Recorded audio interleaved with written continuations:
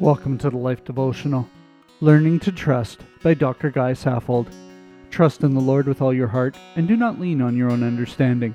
In all your ways acknowledge Him, and He will make straight your paths. Proverbs 3, 5 and 6. It's possible to follow the Lord only for what He can do for you. I know because I did it. As a student, I gave my life to Christ, but here's the catch. I did it because I wanted to help with problems. I just knew that putting God into my life was going to make things so much better. Then reality crashed in. Instead of getting better, my problems got worse, and I had a new one. My father didn't like my new faith. He said I was throwing my life away. I remember the night I told my best friend that this Christian thing isn't working. I'm going to try something else. He threatened to punch me in the face. Now, on top of everything else, I had lost a friend.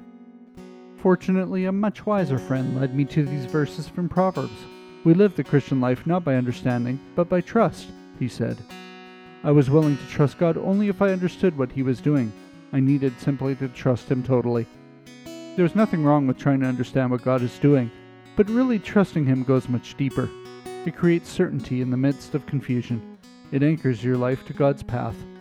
Learning truly to trust the Lord made all the difference for me then, and it has for 50 years since. It can for you too. A prayer for today. I don't always understand what you're doing, Lord, but I will trust you to make my path straight. Amen.